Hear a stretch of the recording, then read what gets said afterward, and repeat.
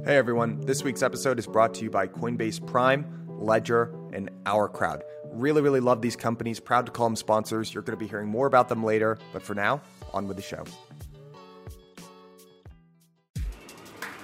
All right, everyone, welcome back to another episode of the Weekly Roundup. Here I am joined by my co-host, who I've been missing for these last couple of weeks, Mr. Mark Yusko, who's in Las Vegas right now. What's going on, Mark? It's good to see you. Hey, things are doing great.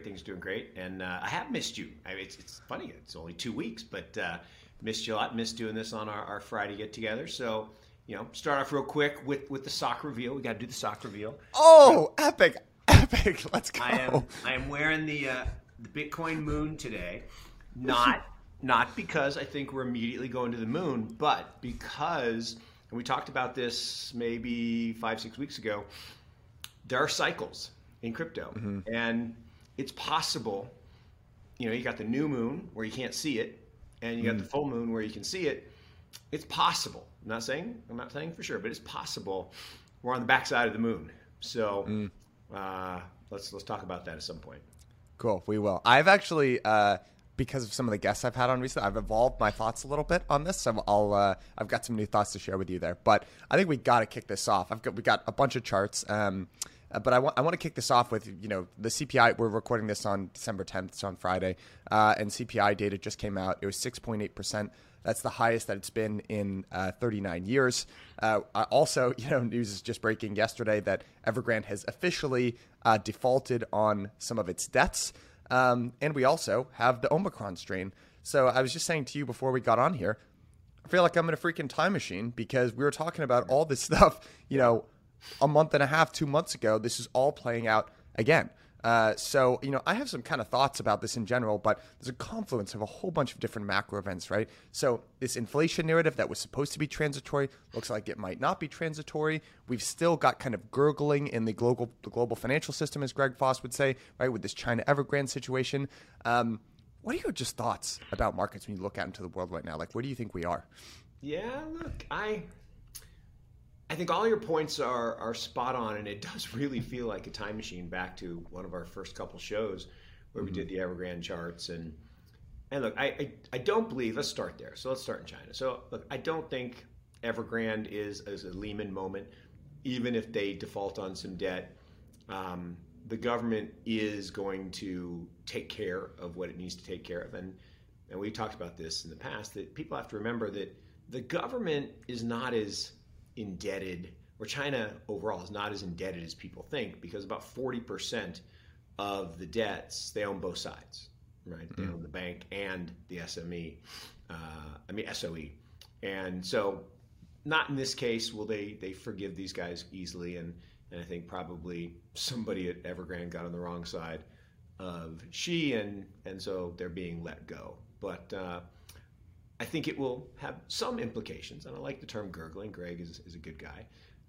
On inflation, I'm still in the transient side. I know this is a big print. I know it's a big number, and people are like, "Oh, this is the beginning of hyperinflation." I'm like, well, not really. I mean, yes, there are inflationary pressures for sure. If you look at prices of things. Again, out here in Vegas for this big event, the takeover, and there's a lot of people here, and prices are high, but it's still that I still think there are more deflationary forces out there in terms of aging populations and slowing growth. I think growth is really slowing, and I think you see that in oil. Oil is a big component of the CPI print, and oil went from low prices a year ago to higher prices. And we got up close to $80. Actually, we got a little over $80. Now we're back down to 70. We even got into the 60s. And I think Saudi and Russia are not going to be as disciplined as people would like, shall we say. It's not in their self-interest to not pump oil. So that's a lot of word salad around. I think it's real. I think it's there's some issues. And then Omicron. I think it's a total non-event. The flu does mutate. That's why flu vaccines don't really work. They're about 40% effective. That's why, if you do get it, you actually can get it again, right? We get the flu from time to time. And I do think that this idea that there are, what do you say, 39 different strains of it or something, that sounds more like a normalized flu than some super bug that, we're trying to kill. Yeah. Yeah, I'm with you on that thing. It's just like, it's kind of like, I feel like people are starting to finally say the quiet part out loud where it's like, guys, come on. I mean, how many boosters where it's not, you don't get 4, 5, 6, whatever boosters for a vaccine. It's just an ongoing shot. I know, if Michael, that's what one we got of to my do. favorite tweets, some guy said, so I got my shot, and then I got a second shot, and I got the measles anyway. Said no one ever. Yeah, so I'm with you on that. It's funny. There's a great episode. I love Grant Williams' show, and he was recording with Julian Brigden a little while ago. And this was you can actually go back and look this up on his show. But he was saying, this is probably like a month and a half or 2 months ago.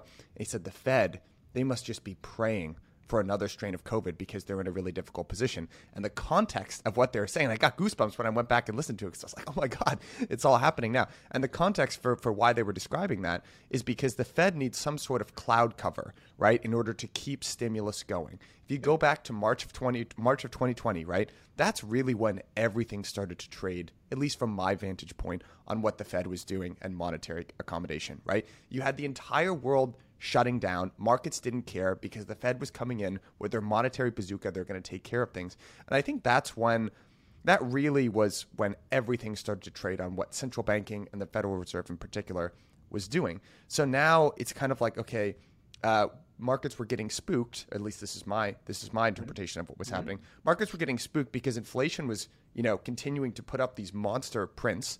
And eventually the markets were starting to say, okay, the Fed, this stimulus that we've been loving for the last 18 months, that's going to have to stop eventually because they just can't keep ignoring these huge CPI prints.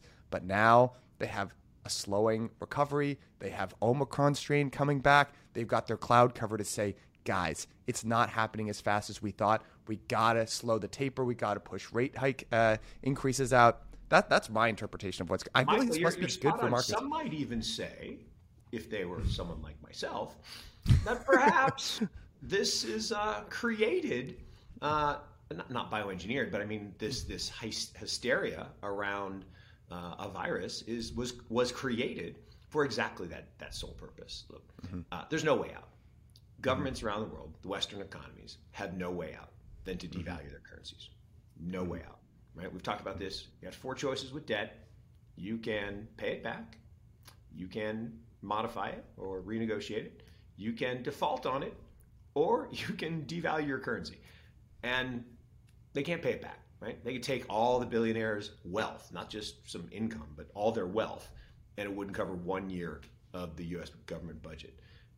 You can't restructure the debt because nobody would take the other side. They're not going to take pennies on the dollar. You can't default because then you're out. And politicians don't like to be out. They like to be in.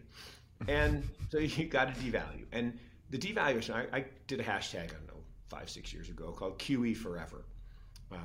QE number 4 ever. And it is. We are going to have QE forever. And we're going to devalue the currency more and more. I said people say, oh, but that means then Bitcoin's got to go to the moon. Mark, that's why you got your socks on. Like, no, that's long term, yes. But not, I mean, there's cyclical ebbs and flows and different reasons, but long term, no question that this monetary debasement, don't call it inflation, that's my thing. This is not inflation. This is monetary debasement, devaluation, debauchery. And that's what we're experiencing. It's not stopping. No way. Yeah. I do feel like we've made it over the hump in terms of COVID in general, and that this is probably what was always going to happen, right? There are going to be a whole bunch of different strains that go out there. In terms of Omicron, right, it is being reported from South Africa that this is like a more mild strain in general, and eventually, maybe the status end up being something like where you have to get your flu shot. I'm not an epidemiologist. I'm not going to speculate on that. I'm just saying I do agree with you that I don't think what we're seeing is surprising right now, basically in terms of government reaction to it. And by the way, if you go back to the Spanish flu, that ended up, we always say, oh, it's such a shame that this got politicized. Science shouldn't be political. it got politicized back then too. This is just how people are when there are really shitty decisions where there's no good answer. People end up disagreeing and they do name calling and all that. Never waste a good crisis is the mantra of a good politician. Never waste a good crisis. Yeah, I agree. I do want to get into charts here a little bit, and then I do want to get your opinion on Bitcoin and cycles because I've got a new theory to propose to you. But we haven't done charts in a while, so I'm going to share my screen here. And I'm actually I'm being mean here because I know this is super early in the morning for you, but I'm going to start this off with a little quiz for you here. So this is a pretty interesting chart. What do you think this is a chart of that we're looking at here? Ooh, what do I think that is? Well, this is going to be tough. It is tough. It is tough. It's not Tesla because it would have a big collapse on the other side all of a sudden. The puking dinosaur or puking brontosaurus pattern is what the Tesla chart looks like now. That is, I would say, the monetary base, but that's probably not it either. I can't say lumber because that was lumber in February. I'm going to jump in and save you here, Mark. This is EU carbon credits. That are ripping like this. Dang it, that's a good one. Yeah. Yeah, these things are pumping up. I don't know, I mean, how much insight you really have into that market. It is funny. It's like this would be a top performing asset overall. I don't have great insight into how the market for carbon credits work. I don't know if you do either. I know it is a big part of Tesla's business model in general, but I just thought it was a little, like this chart was just getting passed around on Twitter, and I thought it was pretty interesting in general. Well, no, it's awesome. It's a supply and demand issue. And actually, it's funny. I was just talking to there's a guy who runs a ESG group within a big family office, multinational family office, and he just moved to Chapel Hill. So we had coffee on Wednesday, nice. And we were talking about this chart. And I said, I can't believe I didn't get it. We didn't have the chart. We're talking about carbon credits, and he said, it's just exploded, and it's literally a supply and demand thing. There are only so many, I guess, I don't know, authorized issuers of these. It's like Tesla. Like if Tesla didn't sell their credits, they'd be not profitable at all. Like they don't make money selling cars. I contend they'll never make money selling cars. And we had an interesting conversation about this yesterday. Bill Tai, who, oh my gosh, I just love Bill Tai. One of the most amazing speakers I've heard in a long time. I mean, and I've heard bits and pieces, but I never heard him like for an hour. Unbelievable. And we're talking about this idea that communities now are literally driving value, right? The value of an asset without any regard to cash flows or profits, or it's just being part of that community. And you can do it with NFTs, Bored Apes, or CryptoPunks. You could do it with Tesla shares or AMC shares. And it's the more members of the community, kind of like Bitcoin, right? The more members in the community, the higher the value goes. And I think this is what's happening here. It is mandated that by 2050, Europe is carbon neutral, which is impossible, right? Well, except they exempted private aircraft, which is kind of funny. But it's not possible, right? It's literally impossible. Probably not even a good idea. I'm going to make a lot of people mad when I say that. But it's probably not a good idea since we need CO2 for life and things like that. But it's impossible. So how do you do it? Well, you have this, I don't know. So to me, it's a little bit of kabuki theater in some ways. Is that so I can take an airplane, I can do a negative, and then I can buy a carbon credit to offset my carbon footprint. I don't know. Maybe it's more complicated than that, and I don't really understand it. That's certainly possible. But Mark, how does the markets for these carbon credits work? Actually, I'm not really 100% sure. I hear that when you say they're authorized issuers and everything. Can you just give like a synopsis of like who issues these things? What are these credits? How do they trade? How does the supply get determined? Like I always hear about carbon credit offsets and stuff like that, but I don't really have much of an understanding of how these markets actually work. I said, Michael, I'm definitely not an expert, but I do know there are certain types of businesses, EVs being one of them, that the issuance, I guess, for lack of a better term, of an electric vehicle into the world creates a a set of carbon credits because it produces less carbon when it drives.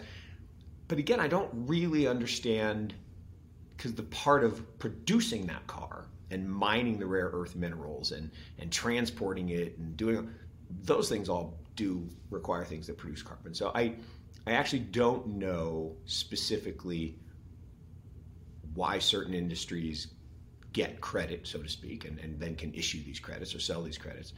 But I do know there are a few, and this is the part that I'm pretty sketchy on.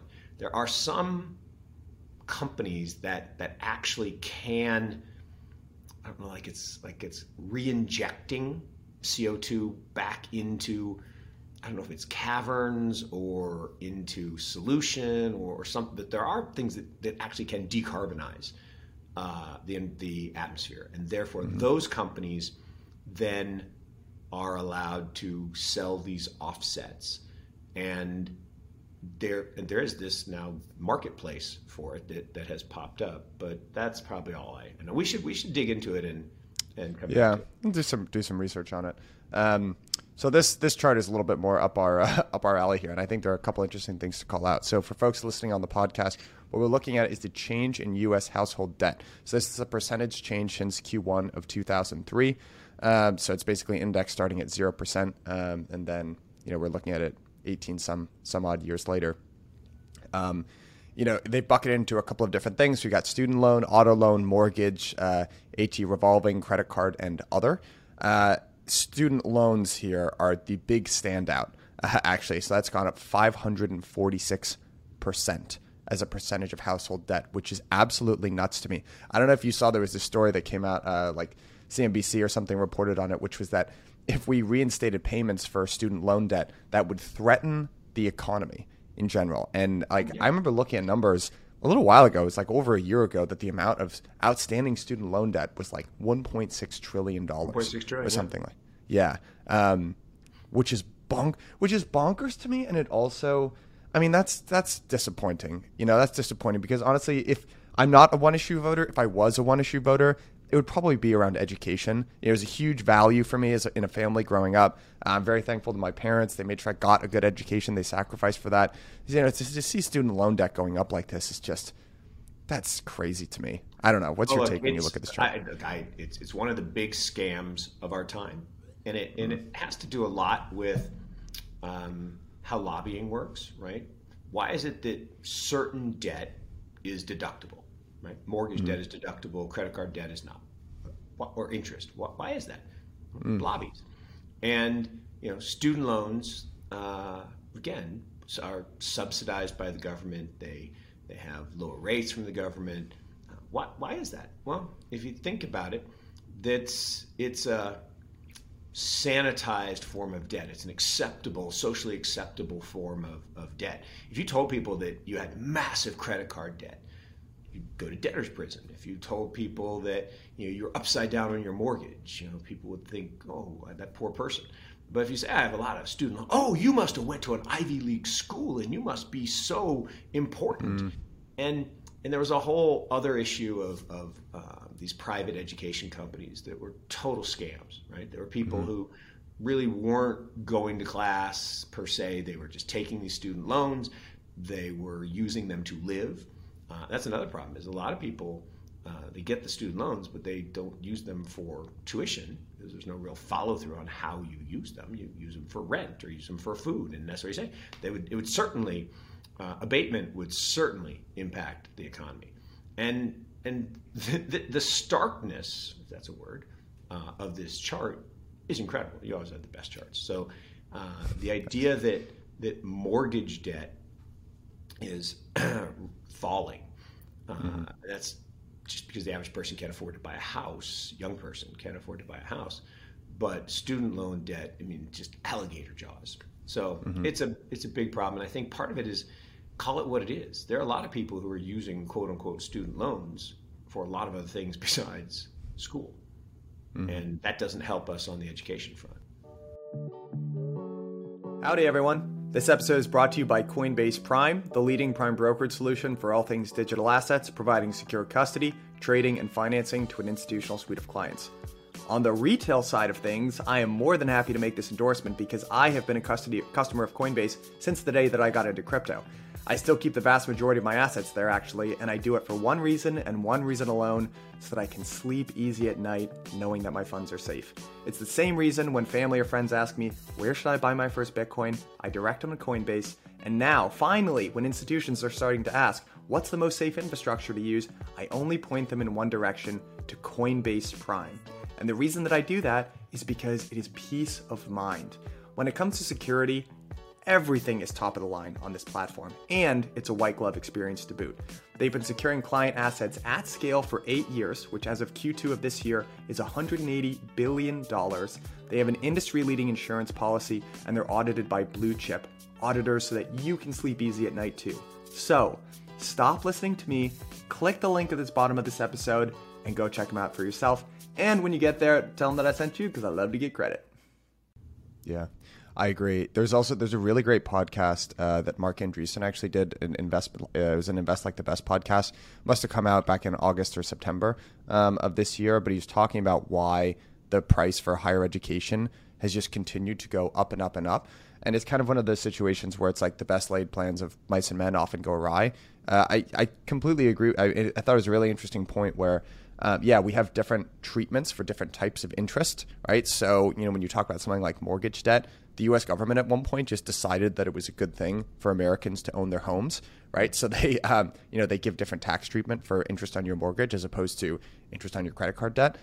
Student loans, again, I actually feel like we're kind of part of you should go and listen to what Mark says about it, but basically what he says is like, governments are actually trying to subsidize the cost of education, but in their subsidy of education, they become a buyer for these higher institutions, and they're like the least price-sensitive buyer of all time, right? So by subsidizing this, they're essentially allowing the higher institutions of higher education, like the Harvards, the Yales of the world, to just continue to increase and increase and increase their prices year over year because they're creating this artificial environment where they're the buyer. Fixing. Absolutely, Michael. It's price fixing. Price fixing never works, right? Minimum wage. It doesn't work. Any price that you fix, interest rates should be market based. The Fed, a bunch of stale, pale white males, should not be deciding. I guess they have a little diversity now, but not much. But they should not be deciding the level of interest rates. The market should. And to your point, this idea that everybody says, the cost of tuition is so high. That's the gross cost. The net cost, the average person, right? There are a whole bunch of people who don't pay anything, right? They get full scholarships and full benefits, and then some people have to take out these student loans to afford it. And what's really interesting is how that split between upper classes and lower classes, and the really wealthy, they don't have to take out student loans. And the really, really disadvantaged get these full rides. It's that middle class kid who has to take these massive student loans, and it's not surprising that the average person now says they're not better off than their parents. Yeah, it's a frightening which is thought. Sad. It is. Yeah, it really is. We've got a series of charts here moving forward, and I just would love to get your take on this. This is kind of a series of 3 different charts here. I kind of pulled this. There's a Twitter thread that Alfonso Pacatiello did, which was great. So I'm going to kind of borrow his line of reasoning and put it to you and see what you think. But he kind of starts off with this idea that U.S. banks are actually not lending into the real economy. We're looking at a 2-year rolling average here, and you can see, for those of you who are not looking at the chart, it's just been falling off a cliff. Basically, the amount that banks are lending into the real economy starting in basically, mid 2020 or 2020, right? So, you can kind of see the peak pre-COVID crisis, and then it just falls sharply off a cliff. We've kind of looked at this chart before. We're looking at the G5 credit impulse versus, earnings for the S&P. So basically the idea here being the credit impulse for the G5 leads, and then earnings tend to follow. That would be not so great because the credit impulse has basically fallen off a cliff over the course of the last couple months. And then finally, he rounds things off with this idea that we are kind of headed towards Japanification in general. So what you're looking at here is Japanese, the base money supply versus broad money supply and bank loans. So we're looking at this all the way from 1999. Actually, this is up through 2008. But basically, the idea here is that there's not a huge correlation in between base money growth and broad money growth, but actually the interesting connection here is that when you look at base money creation, so when you hear about the Fed printing money, they're talking about base money, M1, and you look at bank loans, there's actually not a positive correlation, not just no correlation, there's a negative correlation in between the amount that banks lend into the economy and the amount of base money that gets created, which is pretty interesting. So that was a whole bunch of different stuff there. I don't know where you want to start in, but I do think, I don't know, what are your thoughts? I think it's a couple things. So one, 100% we're turning Japanese. I really think so. The vapors, right? Love that. Absolutely. I even played that as a walkout song at a conference, maybe 10 Did you years really? ago. That's great. That, look, there's no question. Look, Japan is 11 years ahead of the United States demographically. So whatever happens in Japan happens in the United States 11 years later. Whether it was the '89 crash in stocks, then 11 years later we had a crash in stocks in 2000. Whether it was the downgrade in debt in '83 for Japan, and then in '94 for the U.S. No, '93 and 2004 for the U.S. From AAA to AA, and it's just demographics is destiny. There's no way to stop people from turning 65. And 65 to 85-year-olds are not productive. They don't spend a lot, and economies slow down. And so the challenge for Japan was they had all these banks. And if you go back before 20 years ago, right, Japanese banks were the envy of the world. And then they were basically bankrupt. And today you wouldn't find any of them amongst the top 10 banks in the world. And what they did, right, just like we are doing now, is you basically bail out your banks. Because Fed funds... Do you borrow at Fed funds? I've never borrowed at Fed funds. I borrow at Prime or something like that. And so the only people that borrow from Fed funds are the banks. And so when the banks crashed in the United States in 2009, the Fed flooded the system with money, QE, and it was copying. Actually, we originated back in the 30s, and then Japan perfected it, called it QQE. And I love the Japan chart. In 2007, Japan said they were going to end QQE. No more money supply growth. Right. And they've been doing QQE forever. And they're 260% debt to GDP and all kinds of challenges. And yet, no economic growth, no inflation, just stagnant economy. So that's part of the problem. Third. Then in the U.S., so you create all this money, quote unquote, and you put it into the banks. And the banks, they don't lend because there's no demand. The bank balance sheets did get better. We did save our bank, so that was fine. I personally think we shouldn't have. I think we should have sent some people to jail for doing bad things, and we should have shut down a couple of the really bad lenders, and don't believe we should have bailed everything out. But it wasn't my decision. It was actually bankers' decisions. So shockingly, the bankers voted to bail themselves out. It's funny how that works. But back on that first chart for a second. There's no question that it's signaling there's just falling demand, right? If everybody's locked in their house, they can't start new businesses. And that's usually where a lot of bank credit comes, is people decide to become entrepreneurial. They want to open a store. They want to open a business. And that's a big part of it. If you're locked in your house, you can't go out and buy stuff. So overall demand falls. So it's not surprising to see bank lending kind of collapse in 20. What is surprising is if you pump $3 trillion, why didn't it turn back up? Again, no demand. Then you go to the next chart. Look, my high school wrestling coach used to say, where the head goes, the body follows. So if you want to get a kid go this way, move their head, and the rest of him will go there. And so the blue line is telling us that we are going to have a collapse in S&P earnings. And so either stocks are going to collapse as well, or multiples are going to skyrocket. We're already at the highest PE ratio in history. We're already at the highest price to sales ratio in history. And again, this is one of the things we were talking about, that communities don't care about that stuff. communities buy things as status or, because your friend did or peer pressure. And they lose rationality, the madness of crowds. And so it doesn't mean that stocks have to crash. Earnings are going to crash. There's no question. Growth is going to slow. Earnings are going to go down. I mean, this chart is, I'm not a statistician, really high correlation, like really high, like 90 something percent. And it makes sense because monetary stimulus or credit impulse is what drives economic growth, full stop. And the real problem is it's like drugs. The first hit someone takes of a drug, super high. It's awesome. The second one, not quite as good. The third one, not quite. And it takes more and more to get the same experience because your body learns how to deal with it. And the same thing in an economy. The first dollar of debt, if there's no debt in an economy, the first dollar of debt is massively stimulative.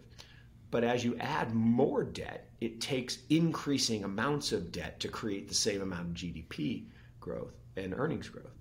And that's what this is telling us. And then the Japanese one, it's just an inevitability for the next 17 years. Every single day, 10,000 people in the United States and another 10,000 in Europe will turn 65. And even though 65 to 85 years old is not as far away now as I used to say, but for me, that we're certainly nice people, but they're not as big on spending. They're not productive in the way we measure productivity. 45 to 65-year-olds are really productive. And it's going to be a while before the Gen Zs and the millennials really become in that high growth period of 45 to 65. So it's all right. Yeah. It's not a disaster scenario. It's just kind of this meandering. Like you go to Tokyo, it's awesome, right? They have great restaurants. The apartments are nice, but it just operates at a different pace. And the banks have been horrible investments for 25 years. And the only thing that's been a good investment in Japan has really been tech. A few other things, but yeah, it's interesting. I also want to return to this point that you're making about communities in general. I have a new kind of working theory for communities, which is that like if you went back to the .com era, the .com bubble, the big thing that everyone would talk about then was eyeballs. After the bust of the .com bubble, that was much derided, and it was like, how could we have ever thought that profits don't matter? How could we have ever been focused on this thing called eyeballs? Well, you look at one of the dominant monetization schemes of the internet, and to be honest, it's eyeballs, right? Like, there's this joke about an internet company, if it gets big enough, it becomes an advertising-based company.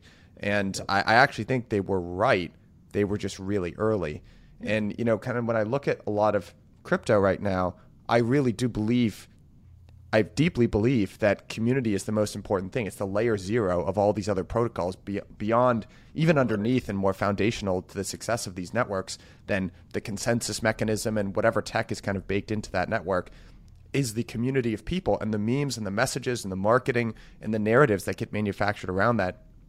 Really, the core fundamental thing that's hard to analyze or put in a chart is the community that they build up. I will say, I almost feel like we might be a little bit ahead of our skis, though, in terms of, I'm starting to see these things, it's a DAO. And, if it's a DAO, then it gets this sort of valuation as opposed to just a regular old company because it has the power of community. It's kind of like, I don't know. Just pull it. It's, again, such great analysis. But pull the thread a little bit. So a lot of people know what Nextdoor is, right? It's a little community thing, and everybody's kind of spying on each other. And, when I was growing up, there was a show on TV called Bewitched, and there was this neighbor, Gladys Kravitz. And, don't be a Gladys. Don't be in your neighbor's face, looking, spying in the window. And that's what you use Nextdoor for. But here's the thing.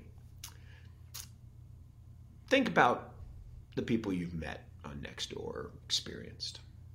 Do you want that group of people making decisions on your corporation structure? I mean, anyone can be in a DAO. Anyone can have governance, and anyone can make decisions. Everyone has a vote, equal vote.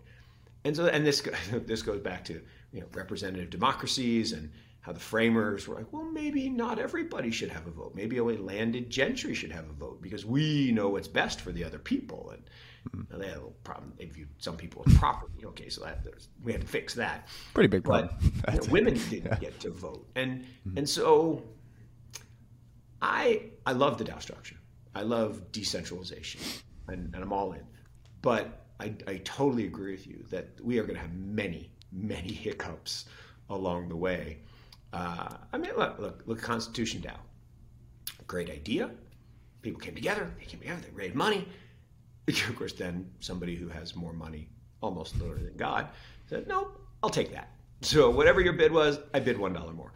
And now what do? Oh, now we're going to go do this or do this. Well, that wasn't really the plan. And you actually didn't think through, well, what if we don't get it? I don't know. When it comes to crypto, security and custody is paramount. Introducing this episode's sponsor, Ledger, your secure gateway to buy, exchange, and grow your crypto assets. I know I've got a smart audience, so I'm assuming/hoping that most of you already have your Ledger hardware wallet, but just in case you don't, this is how I think about it. I wouldn't get into a car if I couldn't wear a seatbelt, and I don't operate in crypto unless I can do it from my Ledger hardware wallet. Crypto is really exciting, but it is still the Wild West. There are lots of risks, and Ledger is the easiest way to make sure that you are still protected. And the best part about Ledger is that you don't need to make any trade-offs between security of your funds and utility of your assets because Ledger has Ledger Live, which is a software. It syncs right up to your Ledger hardware wallet, and you can do anything that you'd want to do with your crypto assets. You can easily send and receive, you can buy and exchange, and you can get access to staking. And they've actually started to aggregate some of the best DeFi apps and services out there. Two of my favorites, Paraswap, a decentralized aggregator, and they've got Lido for staking. And stay tuned, I'm going to keep you guys updated. They've got some really cool services coming out soon. Aave, Compound, and 1inch among them. So if you take one thing away from this, guys, please, please, please make sure that you're protected in this space. Get yourself a Ledger hardware wallet today and start using the Ledger Live app. Click the link at the bottom of this episode. Thank me later. All around the world, tech companies are innovating and driving returns for investors. Our Crowd takes a global bird's eye view of private markets and brings the companies with the greatest growth potential to you to invest in. One of my favorite quotes from Jim Bianco is when he says, "I hate it when people tell me to invest like Warren Buffett. I wish I could invest like that guy. He sees all the best deals." Well, Our Crowd is addressing exactly that issue by bringing private companies to you when you can take advantage of them, i.e. when they're still early. Our Crowd's accredited investors have already invested over $1 billion in growing tech companies, and many have benefited from the 46 IPOs or otherwise sale exits that they've experienced on the platform. Join the fastest growing venture capital investment community at ourcrowd.com/OTM. Again, that is ourcrowd.com/OTM. If you take one thing away from this, be it that you should include OTM when you join Our Crowd. We'll see you soon. I'm with you. I think in general, like I have, what's that phrase people say, like the mark of a good investor is being able to hold two contrarian ideas in their head at the same time. And I've personally struggled on 100%. DAOs a little bit because, I've some prediction episode Jason and I did like a year ago. I believe deeply in DAOs. I just kind of look at them and I'm like, gut intuition, this feels like the right direction. This feels like the future.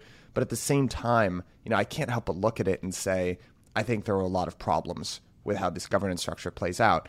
And I think you're starting to see cracks in like pretty famous DAOs. So I don't know, this is like pretty in the weeds crypto thing, but there's a guy named Joseph DeLong. He's the CTO, or formerly now the CTO at Sushi, which is Sushi is a DAO in terms of how they're structured. He tweeted this thing out, I think on December 6th, or like the beginning of this week. And he's like, look, guys, unless I can pass the upgrades that I want to pass for this platform, and unless we can radically change how we're doing compensation here, then I'm going to leave. I'm going to leave and do something else, right? And 3 days later, he leaves. And, there was another thing that didn't really make it into news headlines, but was really interesting. There was an ex-employee of Maker, and she posted this whole thing, basically on an open forum, accusing Rune Christensen of MakerDAO, the co-founder, of being a dictator. And then he needs to respond in this open way. And I was blown away. I was blown away by this exchange. I sent it to a lot of people. I don't think they thought it was as interesting as I did. But as a as a founder, a lot of what your job is, you're managing people, and you're kind of working at, hey, this person said this thing I didn't like, or this other person said this thing, and you're kind of like, okay, well, you try to see their point of view, whatever. And I had two big takeaways, which is, at an early stage of a company, which, by the way, early stage can be like 5 to 7 years, you need someone with a strong vision pushing things forward. Seriously, like the roadmap is not 2 years and then it becomes decentralized. It's like 5 to 10 years should be the assumption of the dictator, and then they give the power away. Yeah. And resolving employee disputes or human disputes in an open public forum is a recipe for disaster. I will die on that hill. That is 100%. Not how disputes should be resolved. No, 100%. Look, there's a great saying that you cannot have true democracy without economic stability. And so, therefore, there is a period, to your exact point, right, where dictator / autocrat, whatever it happens to be, strong hand leader, is actually needed. No, it should always be democracy. Well, no. Think about a really unstructured country right now. Pick a country with civil war and all kinds of stuff. You really want to just walk in and say, okay, everybody has an equal vote, and let's just be a democracy right now. It will fail. To your point, you'll have all these exchanges, and so Russia is a good example of that, in the sense that Putin came in and was, oh, he's an autocrat and he's a dictator. Well, Russia's actually kind of gone like this, and as they got more economically stable, then they could shift, and they're not even close to perfect democracy, but people do vote, and maybe they count the votes funny, I don't know, but if you asked people there if they feel better than they did 10 years or 20 years ago, they say, oh my God, are you kidding? Of course, there's food in the stores and I can get around. And so it can't have democratic or political systems that are stable without economic stability. And 100% agree with you. Yeah. People prioritize that first, by the way. You draw your little pyramid of Maslow's hierarchy of needs. And by the way, there's never been a single successful pure democracy governance in human history, ever. And, go back to ancient Greece. People treat ancient Greece as if it was this one thing. There were very distinct city-states. If you look at something like Sparta versus something like Athens, Sparta was basically, if you looked at the governance structure of that, you would call it like an autocratic regime. It was a super strict oligopoly. It was based on slave labor. They treated their helots like horribly badly. Even in Athens, which was more like pro-democracy, you could actually see there was really like an aristocratic class, and then there was still slave labor, and then there was kind of all the poor people. And by the way, you could make this is the whole Thucydides trap thing. You could make a very interesting comparison between China as Sparta and the U.S. as Athens back in that time. And I will say, the Athenians thought that they were superior to Sparta because they had this more evolved structure of governance. Well, guess what? Go back and look at the Peloponnesian Wars. Look at who won that. Spoiler alert, it was Sparta. And, there was this little conflict, the Revolution, I think it was called, in the 1700s. And, you had the dominant superpower, so to speak, and this little ragtag band of misfit militias. I think they won. I think we're having this conversation because they won. That's your point. Look, I love the fact that someone can speak so eloquently and easily and fastly about ancient history and how, look, there's nothing new in this world. I've talked about this all leadership books that you buy. Don't buy a leadership book. Just go back and read people from 2,600 years ago. Read, Cicero and Socrates and my favorite, Seneca the Younger, right, versus Seneca the Older, and it's all there, right? In fact, I think the handbook, the manual that the Army uses to train leaders, it's got some long number.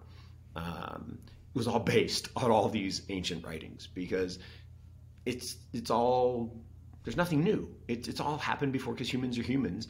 And to your point, there was this aristocratic class that had democracy, and they had tunics, and they had But there was a whole bunch of people doing the work who had a little different view of the world. And I don't know.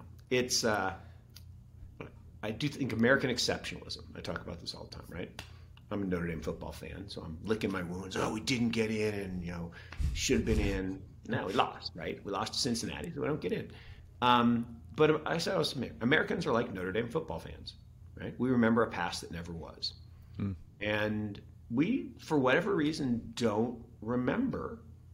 I tell people, watch the movie Gangs of New York and see what America was like in 1860s through 1920. It was a mess. It was a chaotic mess run by gangs. And you literally would walk down the streets of New York and you could get killed for no good reason other than you crossed the wrong side of the street or you wore the wrong hat or whatever. And we've come a long way. But now we act as if everyone else should be like us instead of thinking, well, maybe they're at a different point along that path from 1860 to 1890 to 1920 to 1950. And I was with this guy. This team is awesome. So investor based in China, a younger guy in his 40s. And the guy is crushing it. I mean, crushing it. Making 5, 10x returns on everything he touches. And, what does he do? He invests in simple companies, B2B companies. Like he invested in this thing called Fat Bear. What is Fat Bear? Fat Bear is Home Depot. Turns out that investing in Home Depot 30 years ago would have worked out for you as people started to buy homes and fix up their homes. And he quoted some stats on, Chinese couples buying their first home and moving out from the family and how much money they're going to spend on renovating their homes.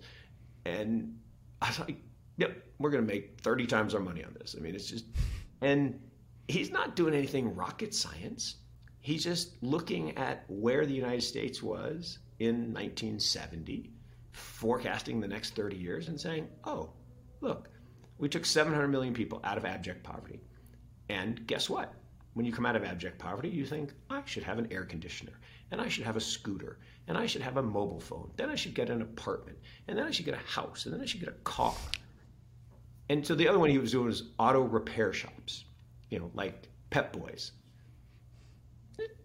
Again, if you would have bought Pep Boys 20 years ago, you would have made a lot of money. Yeah. That's fascinating. I'm just drawing connections right now to what's going on in crypto and these, layer ones and everything like that. And basically a pretty good investment thesis that you could have is, all right, take a look at the Ethereum ecosystem. They've paved the way, right? Okay, you got ETH. You're going to have DeFi on that, right? So you need a decentralized exchange. You need a borrow-lend protocol. You need basic financial functions like that, yada, yada. Okay, well, now, I've got the ETH ecosystem over here, but now I've got Solana that's getting built. And then I've got Avalanche that's getting built. Well, guess what? Someone just did a roadmap. They put together everything that you need just 2 years before, right? So you got like Orca on Solana, you got like Pangolin, you got Trader Joe on Avalanche. So it's just really interesting. And literally all you had to do was like, look at Uniswap on ETH. What's going to be the Avalanche or Solana version of that? I'm going to take a bet on it. And it's been pretty good. It's pretty interesting. And shockingly, it's going to happen again and again. And we're so early. This is the part that I just get so excited and wear my black T-shirts now and trying to be one of the cool crypto kids. Not a kid. In fact, it was so funny.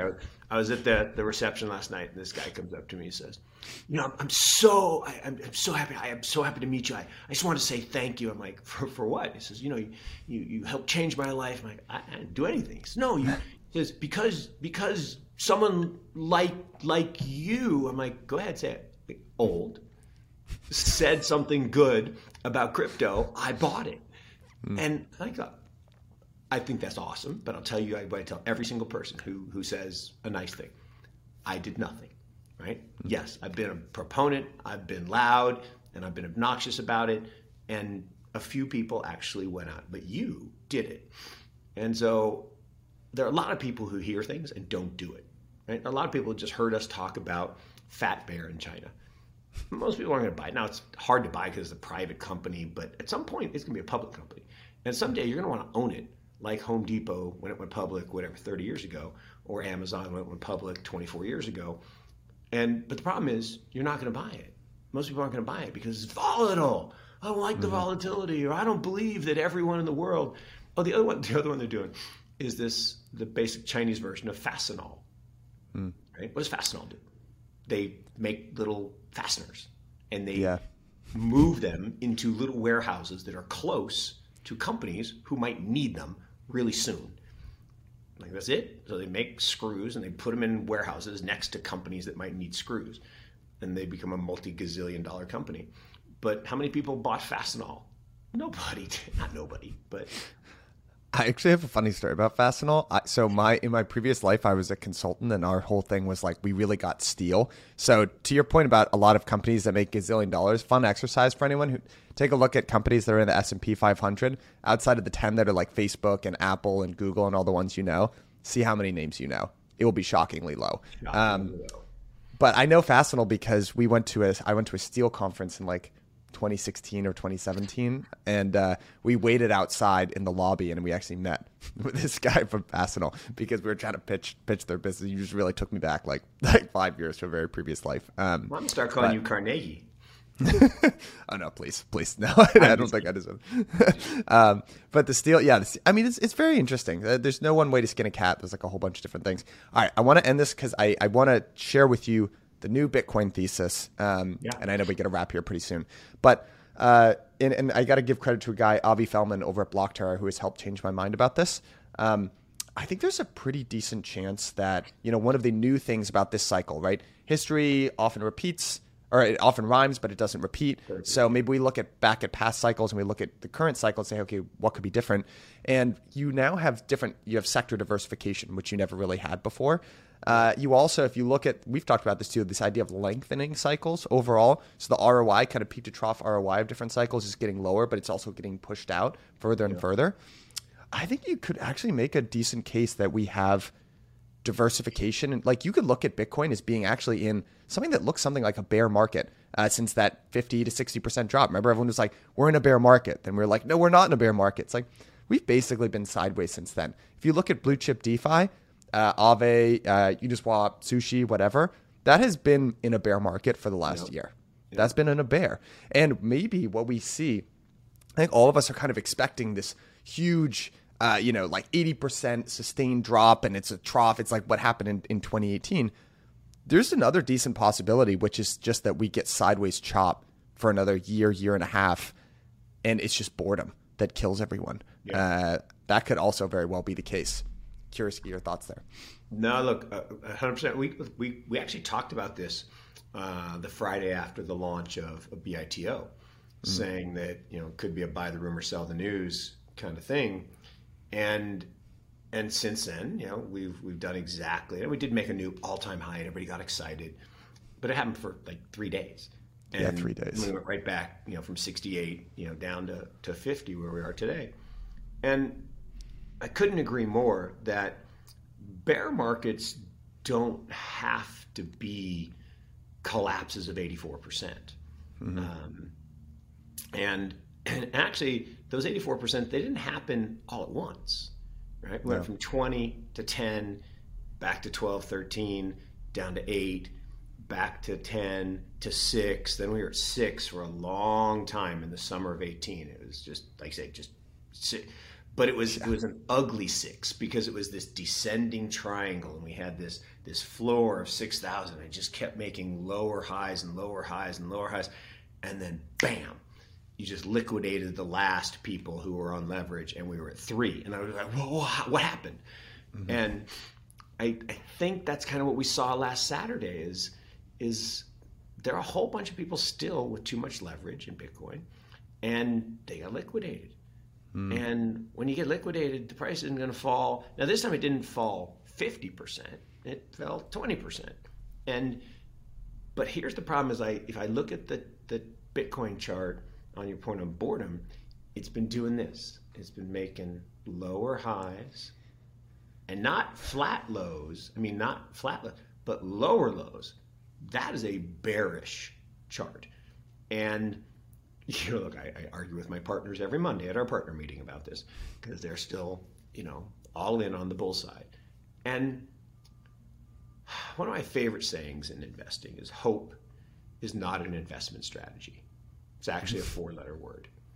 And when you get to the point where you are hoping that something happens, or hoping that 2013, so it was all about, this is 2017 all over again, and we got the stock to flow model, and look, I love Plan B. I think he's brilliant. But I think what happened, and we've talked about this, I think what happened is in 2013 and 2017, there were no models. Right? In fact, 2013, there was nothing. It was a little teeny thing. It was kind of still a science experiment. Nobody really cared. And a few people, pushed it to big parabolic blow off top. 2017, okay, now it's a little bit bigger. And there were some people talking about the parabolic model that was done in 2014. You had Parabolic Trav and others. But you had this guy, Tim Peterson at N Squared Crypto, and he said, I think your decay rate's off, and my parabolic Metcalfe's law model has a lower terminal value than yours. And so when everyone else was saying 100,000 this year, following that model, he was like, I'm more like 38,000. Is fair value. It could go above fair value. Because that's what happens in these bull market cycles is we go above fair value, right? There's the fair value of the network. Yeah. The network grows based on the community and based on usership. And I like your point on diversification too, in that there weren't a whole lot of other options in 17. I mean, ETH was kind of there, but there wasn't a whole lot of other. There was a lot of garbage, but there just wasn't anything else today. You could actually have a pretty robust portfolio with a bunch of layer ones and maybe even some other things that are reasonably sized. You don't have to have all your money in Bitcoin. And the other problem with Bitcoin right now, not problem, challenge for Bitcoin, just the law of large numbers. It is really hard to move $1 trillion asset relative to moving $100 billion asset. And the amount of new money that needs to come in to the Bitcoin ecosystem to keep the Metcalfe's law model going, it's a big number. And I think it's coming. And I think we're going to eventually, hit my 250,000 target, hit my $500,000 target. But it's not going to be weeks and months. I think we're going to be talking years. And this idea of a bearish kind of just range bound period for the next, call it 12 to 18 months before the halving cycle starts again. I don't know. Possible. Yeah, I'm with you on it. There's a really great thread by a guy named Jordy Alexander as well. We can link it in the show notes, which he basically describes this problem that's going on with Bitcoin. He frames it as a prisoner's dilemma or tragedy of the commons, and it's based on a couple of two premises that you got to understand. In order for crypto as an asset class to move up, you need strong Bitcoin. And then the other thing is alts will always outperform Bitcoin in a bull market. So what you end up having is this thing where Bitcoin starts to go up, people realize that, and then they start moving into alts because alts will perform better. The problem is you need strong Bitcoin for the alts to keep performing. So what ends up happening is everyone eventually, as the bull market's gone on long enough, they start to pile into alts. And when you start to pile into alts, then the funds get pulled away from Bitcoin, and then everyone ends up losing because the alts need a strong Bitcoin. Everyone's in the alts, and it all goes to shit. So it's kind of like this, tragedy of the commons, prisoner's dilemma type thing. Again, I think it's great analysis as well. And look, at the end of the day, what we're talking about is short-term cycles, right? Lunar cycles, right? The moon shows up once a day, 24 hours, shows up again in the sky. And that's cool. But it takes longer for, the Earth to revolve around the sun, right? It takes 365 of those cycles. And so the long-term secular view of this asset, right? There are 350 people out here in Vegas, all really excited about what's going on. You got unbelievable talent migrating to the space. You got people like us talking about it every week. So there's something there, right? And we are going to change every element of our world and our society, and we're going to do so much good. And DAOs have the ability to create incredible good. I mean, Bill Kite was talking about this. He's trying to create a DAO for good karma. And I love it. I mean, I absolutely loved it because I believe in karma, and I believe in people who do good can pay it forward and use the bananas in the system for their on-chain monkeys and all kinds of fun stuff. So, and look, everything in the world is going to be an NFT. Everything, right? Every piece of property, every digital asset, every song, every video, everything's going to be an NFT. Maybe we won't call it NFTs anymore. Maybe we'll actually call it digital property rights or something else. And yes, there will be lots of other things, and there will be Solana for gaming because it's not 100% accurate, and I really don't want to use something that's not 100% accurate for accounting, actually. Although it's like one of my favorite jokes, right? The guy's interviewing accountants, and the first guy comes and says, okay, what's 2 + 2? He says 4. Thank you very much. Okay. And the second guy come in, what's 2 + 2? He says 4. Thank you very much. Third, gal comes in, what's 2 + 2? What number do you want it to be? You're hired. So, I That's think awesome. That's awesome. One of the things is we're at that point where we can envision a future that is dominated by these technological innovations, and they're not going to not happen. But the fact that we now price them tick by tick, minute by minute, and everybody's so focused on them, that's why I always say price is a liar. It's not relative to value. Value is what happens by communities, coming around a particular asset. And anyway. Yeah, I agree with you. Exciting times, but exciting times. I agree. I know, but most exciting times are, right? You get paid for volatility. Yeah. All right, Mark, this has been a ton of fun. I know we got to cut it here. I will see you same time next week, my friend. See you next week. Cheers. Thanks, and take care. All right.